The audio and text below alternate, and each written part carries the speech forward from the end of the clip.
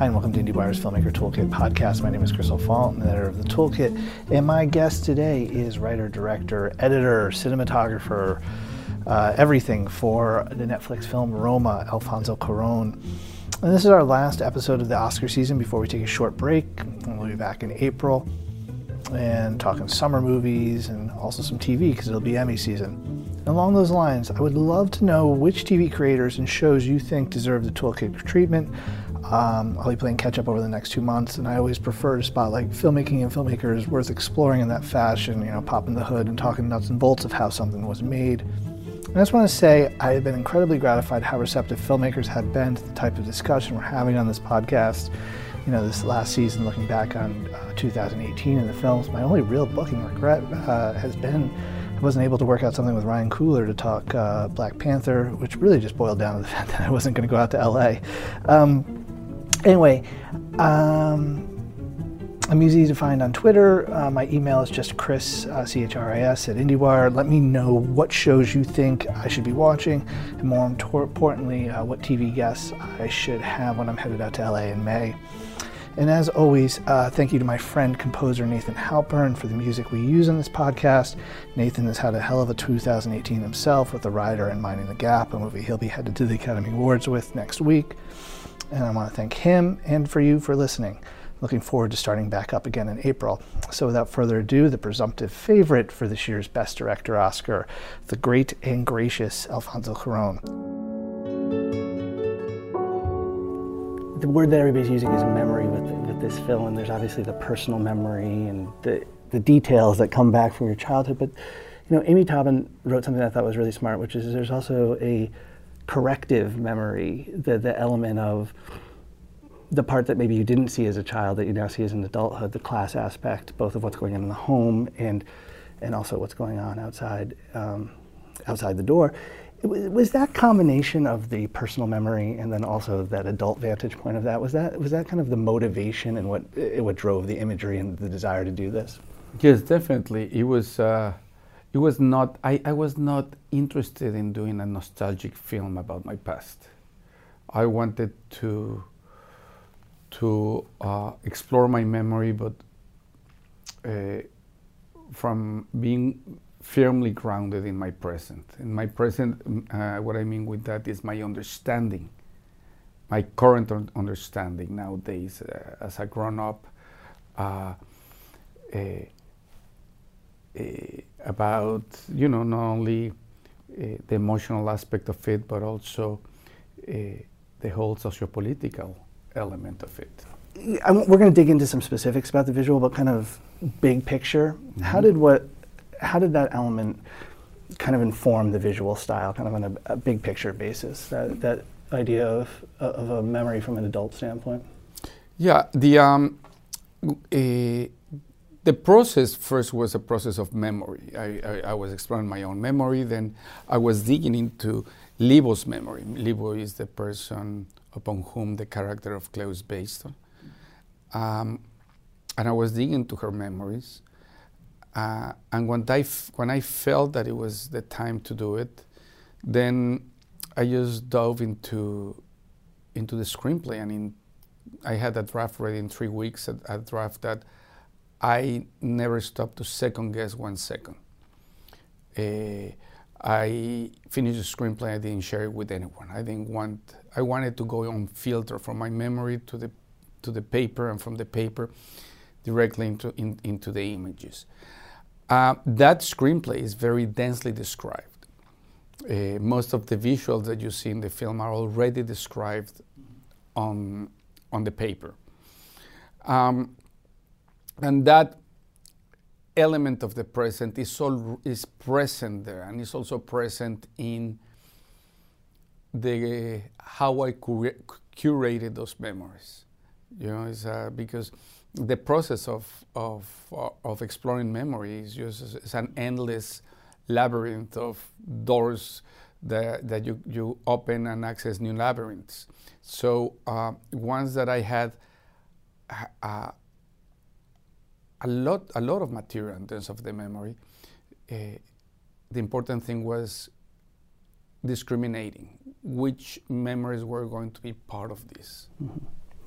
In the last 20 years of filmmaking, something I put up on the pantheon of great things that have happened in filmmaking in the last 20 years, I put right up there the immersive camera that you and Chivo have done with the camera movement in films like Children of Men.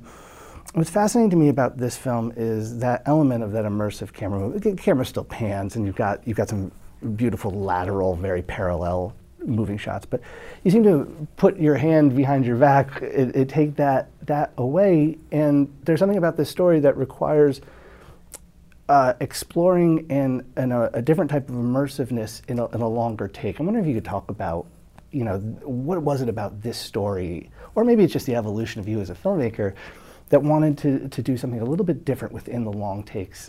I've always been fascinated by the long takes. From different filmmakers I admire. János being one. Miklos János is an amazing Hungarian filmmaker who did this series of films that are very abstract and are incredible, and are resolved mostly in one takes. And then one takes that they've been part of the vocabulary of, I have to say, of European cinema. Is very in European cinema, long takes are not uncommon. We have other great masters like obviously Orson Welles, but even Kubrick, who play with very long takes. And the thing is not about what fascinates me of long takes is not the aesthetic of it. Is the language of it. Is the use of real time, honoring space at the same time. Time and space that you put together and you combine, and allowing things to flow. By that is also an awareness of silences, an awareness of time. In other words, just the flow of existence. And by the way, by saying this, I love, as a moviegoer, I love all kind of experiences. I love Sam Peckinpah, But in Y Tu Mamá También, I have always in all my films done one-shot deals here and there, even since I was doing TV. But it was not until Y Tu Mamá También that Chivo and I we decided to explore going deeper into this. But the thing is that what I was trying to do since Y Tu Mamá También is that character and environment, they have the same weight, not to give more weight to one or the other.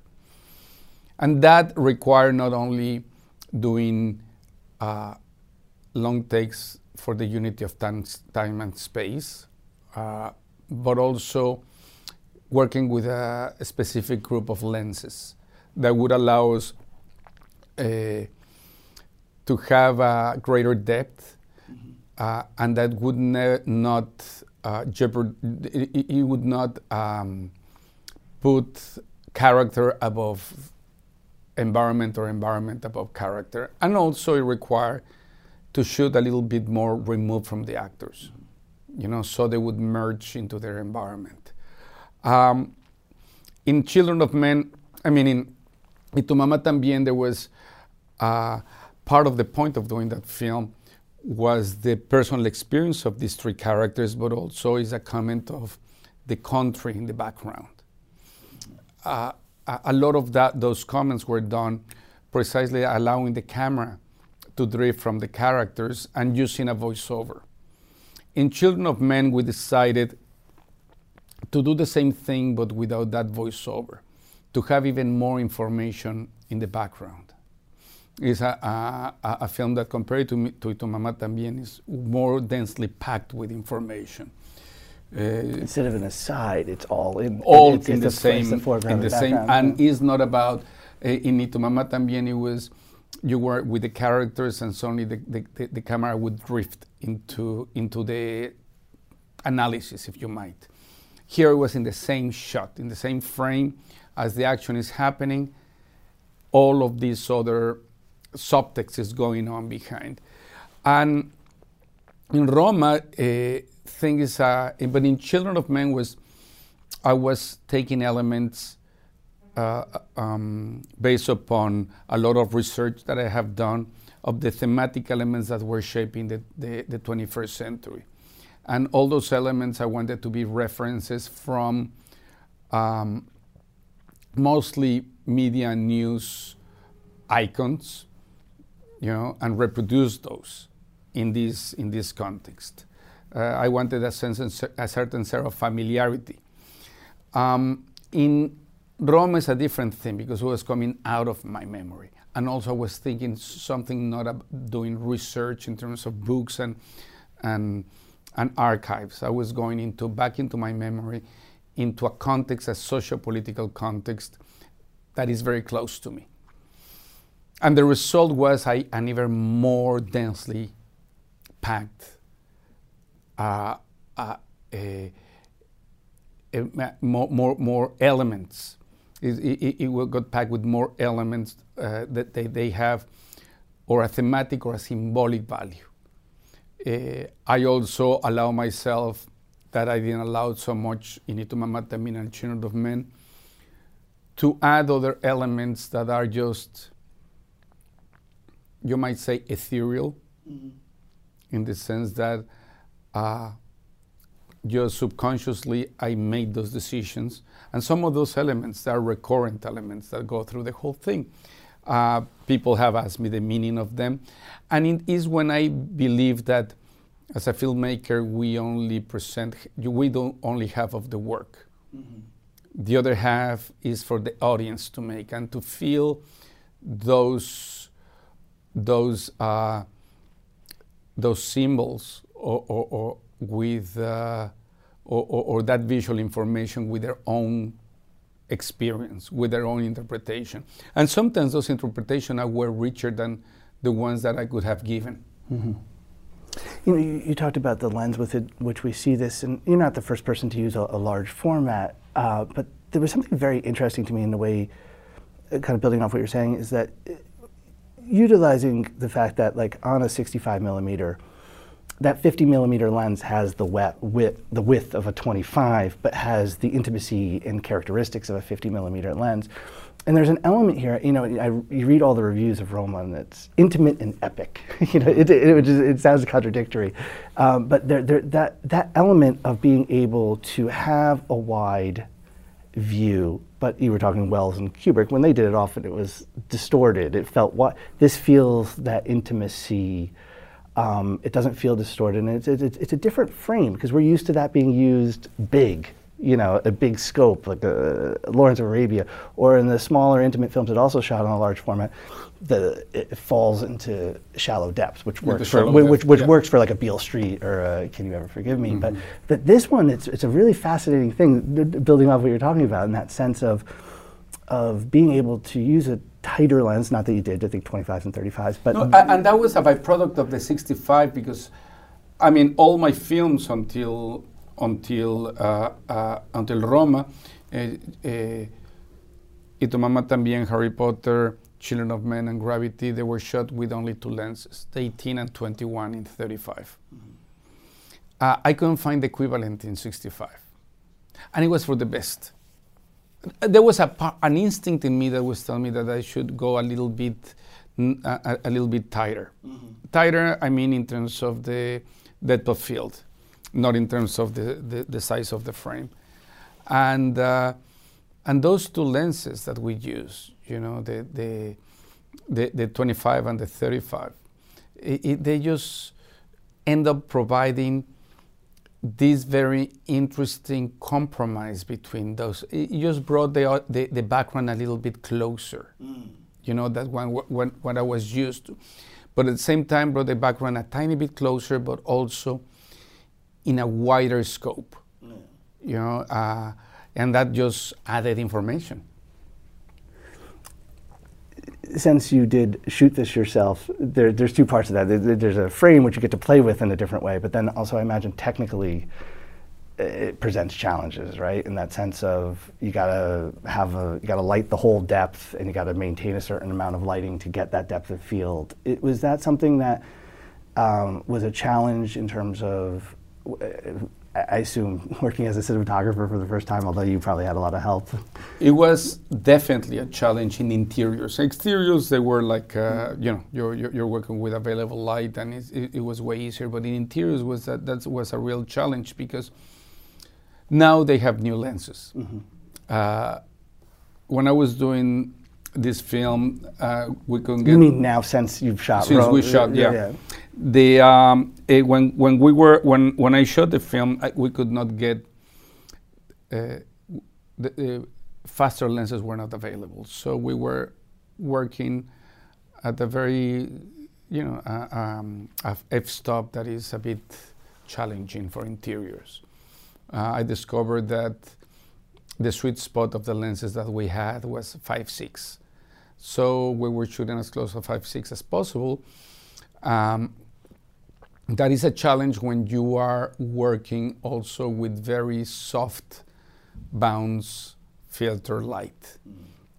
I as much as I love the cinematography of the 50s and the 40s, the brilliant black and white, I didn't want a black and white that was vintage. I wanted a contemporary, modern black and white looking into the past.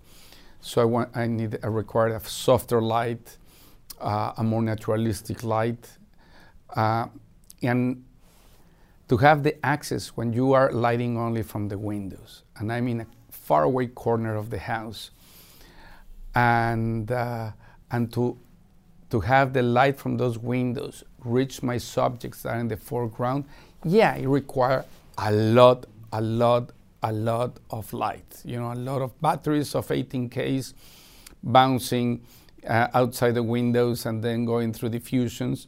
So the light was soft enough and ultimately bright enough to reach the deep corners of the house. It was a challenge shooting the cinema, for instance, when they go to the cinema, because I wanted the whole theater to be lit by the screen. But a 35mm projection doesn't light.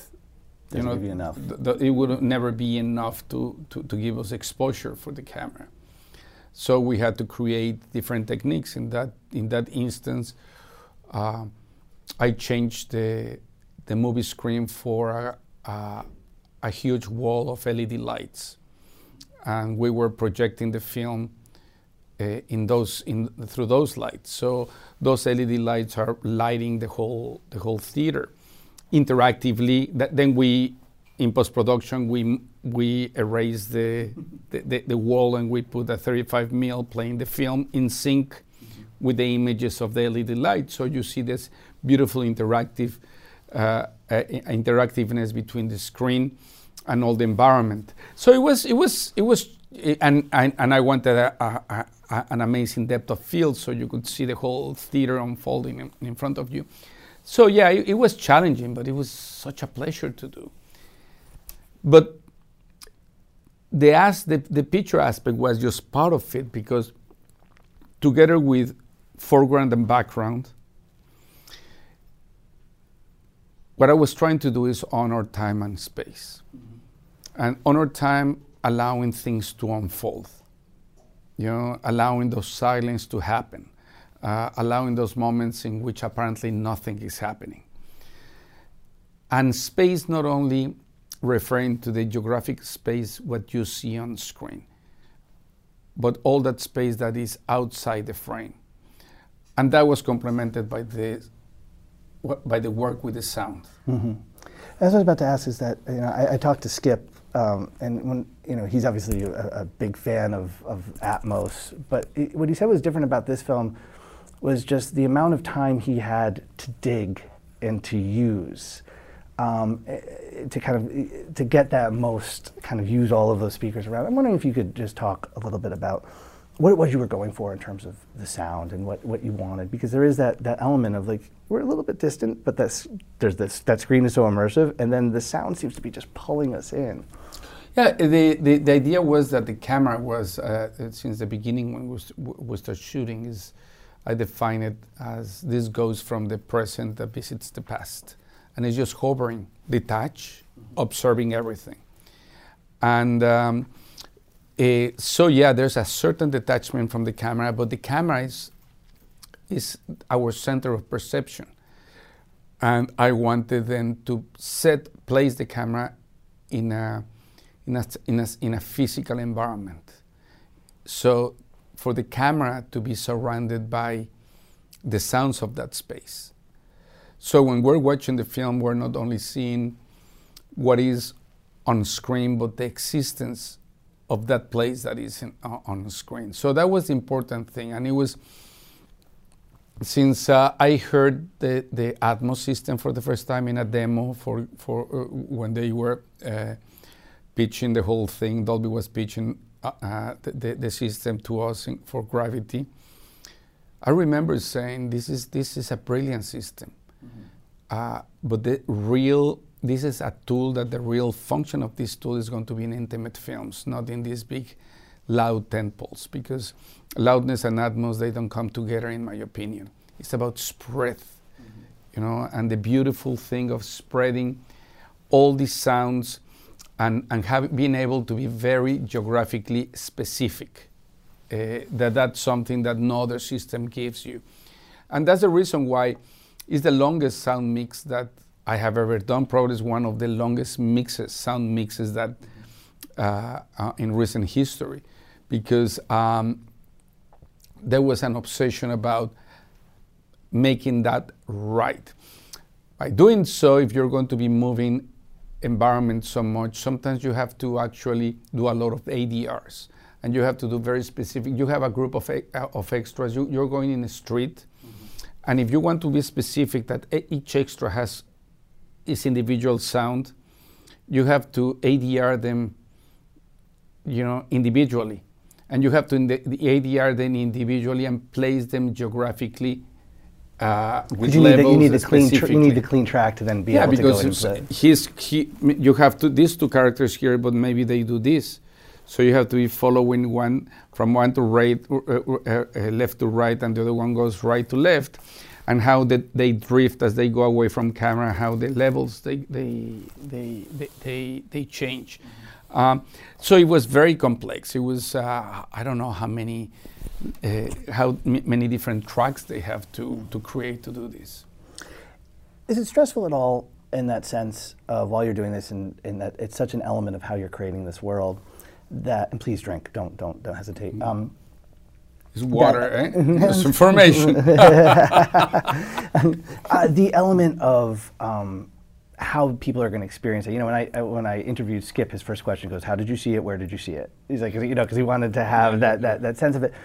And it's interesting though, because it is. I've been surprised. It is scalable. I tried it at home, and it actually wasn't. I mean, you should go see this thing in the theater, but it wasn't. It actually kind of translated a little bit with a decent system. But is that part of this? Is like when you're putting so much energy towards creating in this one format, then the stress of how people are going to watch it. This is removed from the Netflix aspect, but just that. I understand your question, and it's yes, there's always that element, and that's an element, but not again, it's not a Netflix question because it's in any film that you do. Your films, you're aware that the life of your films is going to be longer in home systems than any theatrical experience. So what you try to do is to approach each format in a very individual way, rather than having, delivering your files and your sources, and then to have algorithm.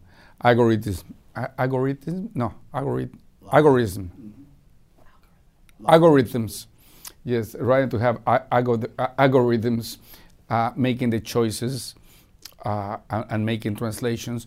You work on those and you give specific levels, specific even visually. It's very different. The files that you do for a 4K for a 4K deep DCP than what you're going to do for home video, you know. So I don't know how many different versions we work on Roma to be able to, so each one of the experience is the optimum experience in their format. Okay. Well, Alfonso, you got to run, but thank you very much. It's a wonderful film, and thank you very much, and it gives me so much pleasure to talk about this part of because you know it's a part of cinema that is so often overlooked.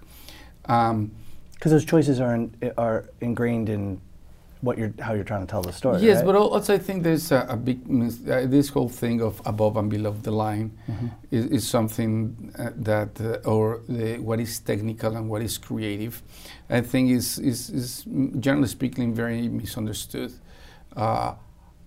These are artists in different disciplines working, serving one language, you know, and one specific grammar, and you know, these are not technical choices. You know, these are artistic choices. Well, thank you. It's a beautiful film. Thank you very much. You made good choices. Well.